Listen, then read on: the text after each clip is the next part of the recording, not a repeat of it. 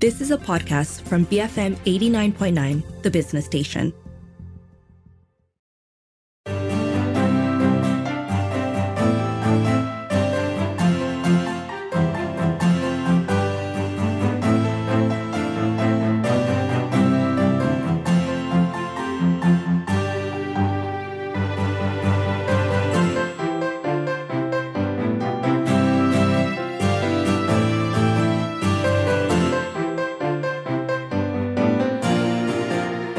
Good afternoon, this is Front Row on The Bigger Picture. I'm Juliet Jacobs. A contemporary retelling of the Christmas story, Follow the Light is Nick Chu's cultural, musical and historical interpretation of this timeless tale, though accuracy is said to be debatable, told primarily through song and filled with lots of warmth and laughs. Today on the show, I catch up with Nick, who is the composer and musical director of the play, and also Kirthana Kuhendran, who is a performer in the musical, about this play which was first staged 12 years ago. Welcome both of you. How are you today? Hi, Juliet. I'm good. Thank you. Lovely to have you both on the show. So, Nick, of course, I said this the last time we caught up, which was back in 2018. I think, full disclosure, we've known each other for years. You know, we went to university together. It's great to have you back here. Thank you. Thank you for having us. Absolute pleasure. So, we're going to talk about the play in a little bit. But, Nick, just curious, what have you been up to since we last caught up? Oh dear, where do I start? I was doing my PhD back in Murdoch University in Perth. Unfortunately, that didn't pan out, but I've learned a great lesson that sometimes what you think you want is not what you want. Mm-hmm. And I think that's okay. To recognize that late in the game is okay, as long as you recognize it eventually. The other good thing that came out of not completing it was this thing called a pandemic happened. Right, and if I had continued with it, I would have probably been stuck maybe in Perth, and then my parents are here, my family is here. Mm-hmm. A lot of complications perhaps could have ensued, which were sort of dodged by me coming back. Okay. So that's what I've been doing. And then, of course, just trying to find my way during the pandemic, as everyone was, I'm sure. And slowly finding our way back to the art scene now that things are, slightly back to normal. Or, significantly back to normal, I guess. I would say. Okay. Mm-hmm. And of course, we've got this wonderful musical which is coming up. Something that was staged 12 years ago. We'll get to that in a little bit. But Kirthana, if I can get to know you a little bit better, talk to me a little bit about how you got involved in the performing arts and, what it is that you love about it. All right. Well, I actually started performing in high school. I used to do all the school productions, anything. I would do anything. I would paint the props, or, if they wanted me to be backstage carrying stuff, I would do everything and anything just to be involved.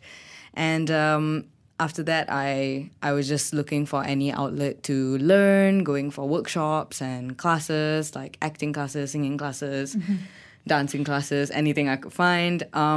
And then after my degree, I actually did an internship with Theatre 360, where I learned about stage managing, sound design, just the whole backstage elements that go into a production. And I worked really closely with our director, Christopher Ling, and he has so graciously given me the chance to shine in this Christmas musical. Right. So you're making your debut in this musical, am I correct? No, I'm not. Okay. My apologies no about problem. that. Yeah.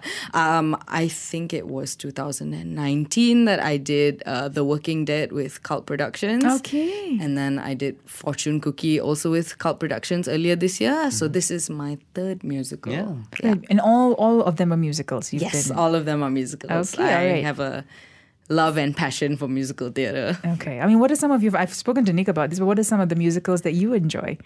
Oh, musicals that I enjoy. That's like so hard. Too much, right? I could go on for a couple of hours about that. But yeah, I think I'm quite basic. I enjoy Phantom of the Opera and Hamilton, all those kind of stuff. But I think I prefer performing in musicals rather than watching them. Oh, interesting. How does Nick take to that?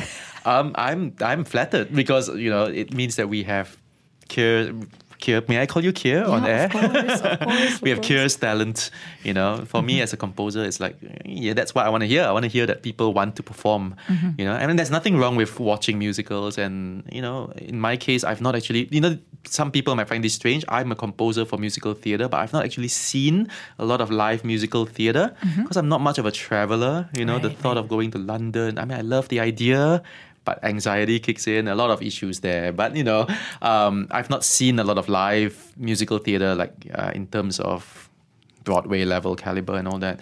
And I listen to a lot of cast recordings and things like that. So where was I going with this? I had a point to this statement, but basically, I think that watching or listening musical theatre versus performing, there's value in all of it. Yeah. I mean, it's the same for me. I mean, didn't really have the chance to go and see all these different musicals, but great appreciation and love for it. Right, and that's right. half of the things I've not seen on stage, but I know the soundtrack. Music, and these days it's even easier, right, with Spotify and everything. Exactly. Okay. So we're all big musical theatre fans over here.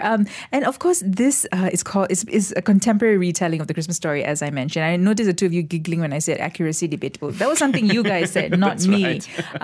12 years ago, take me back to when you first wrote Follow the Lightning. Okay, well, the earliest songs were written when I was a teenager, a very long time ago. We will not even go how far back that would have been. But okay, it was the mid-90s when I was a teenager, and I wrote the earliest songs for Follow the Light for a church, Sunday school, church nativity, that kind of thing. And from there, those songs were very well received when we performed them for Christmas back in those days. And I was very much inspired by Andrew Lloyd Webber's Joseph and the Amazing Technicolor Dreamcoat to write an actual full-scale musical based on this, Bible story, as it were. The only thing that I was very conscious of was that Joseph is catered to a very generic audience, very general audience, and not specifically to a particular, faith-based audience. And I wanted to do that with Follow the Light as well. So I started thinking, how can I write this story, in a way that caters to everyone, Yeah. And so I set about doing that. And when I did my master's at Murdoch University in 2004, I believe it was, I decided to use Follow the Light as my major project for that year. So actually, we are celebrating the 12th anniversary of the Malaysian staging, which was 2010. Yes. But the show actually had its quote-unquote world premiere in 2005 at Murdoch University in Perth. So its origins actually dates back to Perth. Yeah. So 2005 was the first staging, very university level, and all its flaws and all its, there were all the shiny, what do you call it? The shiny potential, like they say, the shiny potential. Sorry. But 2010 was when we staged the first Malaysian staging of it, and I did that with Colin Curtin. He was instrumental in helping me develop the show back then. And we, I've been waiting for 12 years now for this show to happen. We did a concert version in 2015, directed by Cheryl Tan. That was a slightly smaller show. That like certain songs were cut and everything to make it easier.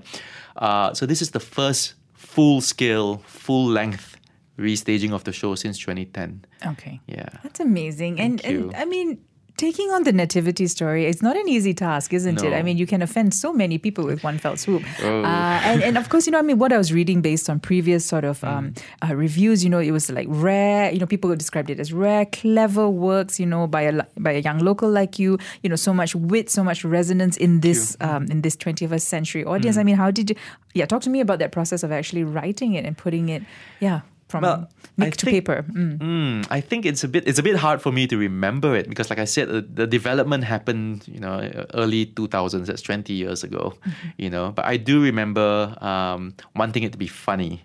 I remember, and to that end, there's so many jokes and puns in the show, to make. I mean, we're not going to spoil it for anyone, but there's a lot of laughter, and I think that's important. I think I didn't want it to be a show where, the Christmas story. I didn't want it to be a strictly traditional viewing of the Christmas story like you would expect from, say, a church production. Sure. I wanted it to be something that anyone can appreciate. And so to that end, it was all about finding the humor, the warmth, the humanity. I think that's important. Fleshing out these characters that we don't really know that much about. We know, for those who are familiar with the Christmas story, you would know there were shepherds, there were wise men, but who were they? We have very little information. So what do? You sort of kind of make things up, to a certain degree. As one does, yes. And so there is, like you said, accuracy debatable because There are certain assumptions you must make. There are certain things Creative license. Creative license, you create backstories, you create relationships between these characters, and you sort of make them as human and as relatable and as lovable. I think that's important. Lovable as possible. And I hope that audiences will see themselves or their friends or their family reflected in these characters, but also fall in love with them and empathize with them, even though they are in this extraordinary situation. Yeah. And Kira, if I can ask you, I mean, obviously I'm sure you know the nativity story itself, right? But when you read Nick's version of it, right, or when you read the script for Follow the Light, how did you feel about it? I mean, what was it that intrigued you about it? Right. So when I actually first heard about it, I thought, okay, this is really cool, a story, a nativity story. And then after reading through the script, I realized that I relate to these characters. And I think that was the almost scary part, because these characters in the story, which is so famous, and a lot of times when you look at famous stories, you're looking up at these people. You're looking far. We can't really see ourselves in them. But when I read the script, I could see myself in a lot of these characters because they're human. I think that's what's important. Okay. And that's what I love so much about this show, is that we're not just telling a Christmas story, we're telling a human story. Yeah. And just to add on to that, because Kira is playing, can we spoil it? She's playing Mary in the show, which is a very central character. But you're also playing narrator, storytellers. All the actors are playing different roles. I don't want to spoil and give away too much, but there's a lot of overlapping and multiple roles involved, which is exciting. Because the show has been scaled down. From the 2010 version, we had 13 or 14 actors in the 2010 version, and now it's 7 people. So we've effectively scaled it down by half. That's crazy. Without trimming the material, without taking away any characters out of the story. So that's an interesting challenge in itself. I like the way you say interesting. It sounds it sounds really, really scary, actually. But you've got Christopher Ling at the helm, of course, right? I mean, talk to me a little bit about who else are involved in this production besides the both of you. Okay, so we have, of course, our writer, Nick Chu. Well, yes. She said apart from the two of us. I have to give you some credit. We have our director, Christopher Ling. We have our choreographer, Kenny. Kenny Shim. Yes, Kenny Shim. We have our 7 wonderful actors. We've got Brian Chong. We've got myself. We've got Gabriel Thum. We've got Marco George, Natalie Makulin, Rachel Liu, and Nave Vijay. Yes, that's it. All right, and fairly a mix of new and established performers, would you say? Yeah, I think quite so. a mix. Yeah, I think, and also a diverse cast. Yes, I think that's one of the most important things, because when you think of a traditional nativity story, you don't necessarily imagine the different groups that could be involved in retelling a story like that. So to have a diverse cast of different backgrounds, different upbringings, different thoughts, and they come in as artists to perform a very important story. It's so unique. Not just the cast though, like even the people behind the scenes, and we hope that gets reflected in a way that that people who come and watch the show can sort of we will hope that the audience will be of that same nature as well, that it's for everyone, So that's the goal. So I mean, of course, you've as we said, you took some creative licenses with the story, right? So I mean, okay, and I know you don't want to give away too much, but how much of a stray from the original story have we gone? I guess just to sort of temper people's expectations, right? Okay, Yeah, just to know what to expect. There's a lot of exploring of relationships, which is something you might not have found in the original, the original nativity story. Obviously, you have Mary and Joe. Now, it's not Joseph. I think he's called Joseph in the script and maybe at one point in the show, but throughout the rest of the show, he's called Joe. Okay. And they deal with the angel Gabe. It's not Gabriel, it's Gabe. So it's very contemporary. It's very fun and tongue-in-cheek that way. So Mary and Joe obviously are the most maybe well-known relationship exploration because it's a couple, right? They're having a baby and they deal with the complications of being unexpected parents. But beyond that, I've decided to make the shepherds brothers, two sisters and a brother. So they're siblings. So we explore sibling dynamics, sibling rivalry, sibling, Interactions, the interactions through them. And the wise men in this story are best friends. And, it comes with the camaraderie, but it also comes with that rivalry. I want to be number one. They're all competing to be the top dog of their group. And so there's a lot of comedy and a lot of humor that comes out of that. But, so that these facets of relationships, human relationships that are explored through these characters. And it's explored through the music as well. Because the music is very, what's the word I'm looking for? Diverse, very almost eclectic. It's like a mix of different things. The Shepherds have very heavy rock, very rocky kind of styles to their, the Shepherds lead mundane lives, and so they are disgruntled and they're emo and they're need that outlet. They need an outlet to vent them, and so their songs are very rocky, a lot of electric guitars and heavy drums and everything, which is really fun. The wise men, because they are cool, they think they're cool. Their secret nickname is the street wise men, or not so wise men, and so they've got very hip hop, very funk, very cool and chill kind of music. Mary, Joe, and Gabe have more of the musical theater type of music, with the ballads, the big ballads, and the jazz and things like that. So it's a nice little. I think everyone who comes to watch the show will find something they appreciate out of the content that's presented. How lovely to have written all of that, isn't it? And flex your own musical prowess, Yes. right? You can explore so many different things. And how wonderful for you guys as well as performers, isn't it? To dabble in all these different styles of musical, of genres of music. Yeah, definitely. I think that's one of the things that's really fun is that each, just like Nick said, each character or each group have their own kind of genre, their own feel. So when you hear it, after a while, you automatically know, this group is coming up on stage. This group, and it adds so much character to them because the music helps to guide us in like the style of how we approach, and it's just such a fun show. Okay. And it's all about a journey, isn't it? Because everyone's sort of journeying towards a destination, right? So does it have those sorts of themes, those road trip kind of movie themes in it as well? I'm just wondering. There's at least one song that has that theme very explicitly. That's a strange word to use, but it is the right word. It has that explicit theme of being on a journey, heading towards your destination. We actually reference it in the lyrics, but we don't pound it. We don't. Okay. It's not. Okay. It's not something that's repeated ad nauseum throughout the whole show. But I think. You'll recognize it now. You will recognize it when you hear it, And Okay. I think, I think it's fun because there's two journeys happening in this show. Is there? I didn't know this. Oh, this is like there's the physical journey of going to a place, but there's also the character journey that happens from the start to the finish. Okay. And I the think, emotional journey. the emotional journey. The emo, I mean, as much as we have said that we want people to laugh and enjoy and have a good time, I think there's some depth as well, and I think that's important in any show, to have depth. To have something that you can, fluff is fine. Fluff and depth makes it even more rewarding, I think. Yeah. And I think there will be moments in the show where you might actually shed some tears. And if you do, then that's our mission, I guess. That's part of our goal. To make you laugh your head off 1 minute and to cry the next. I think that's something to look forward to. and for you, Kiri, playing Mary, that's not, one of the lead roles, of course. How did you prepare for this role? Talk to me a little bit about, getting into character. Right, okay.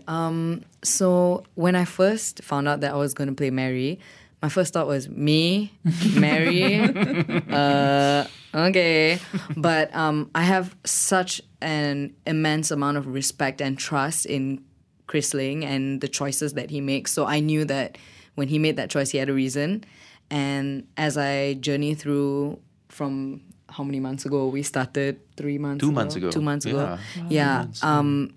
I'm starting to understand why. Because just like I said, initially, yes, I was overwhelmed because Mary, such a strong figure, such a in history, in religion, culture, but through this story, I've changed my perspective on who Mary is. Not only is she this figure, but she is a human with human emotions, human feelings, human thoughts, and strengths and weaknesses. Strengths and weaknesses. And those are the things that help me prepare for the role, to humanize and stop looking up, but rather look at the same level and see how can I relate to this character through these stories, through the journey. And that was quite an eye-opening moment for me. Okay. All right. Plus learning to hold a baby.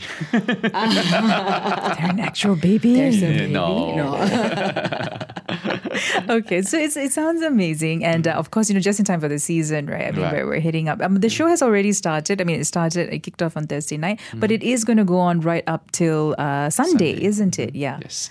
So we have 6 shows in total, including Thursday, and then we were on again tonight, which is 8:30 p.m. tonight.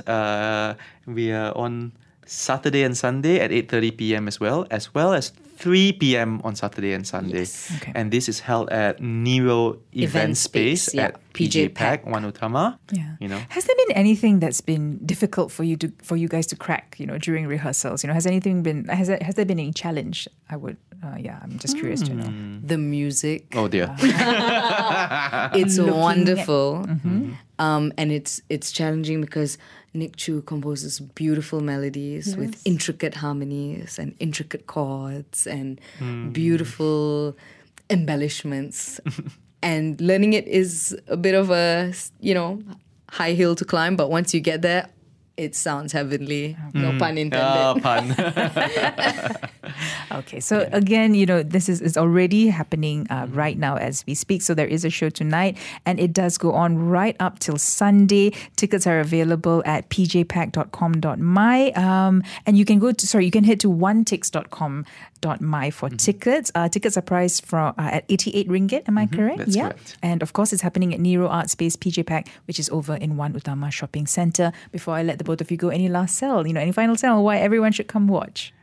This show is about relationships, friendships, babies, and sheep.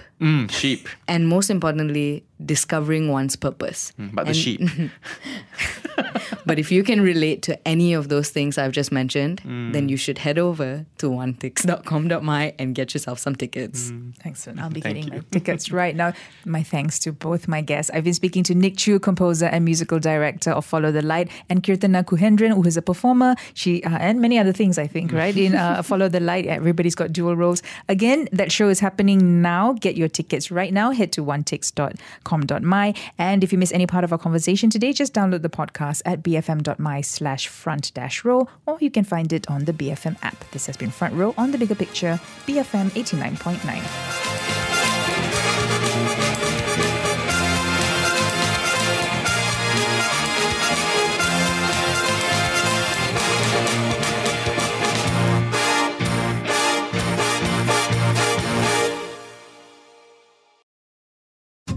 You have been listening to a podcast from BFM 89.9, the business station.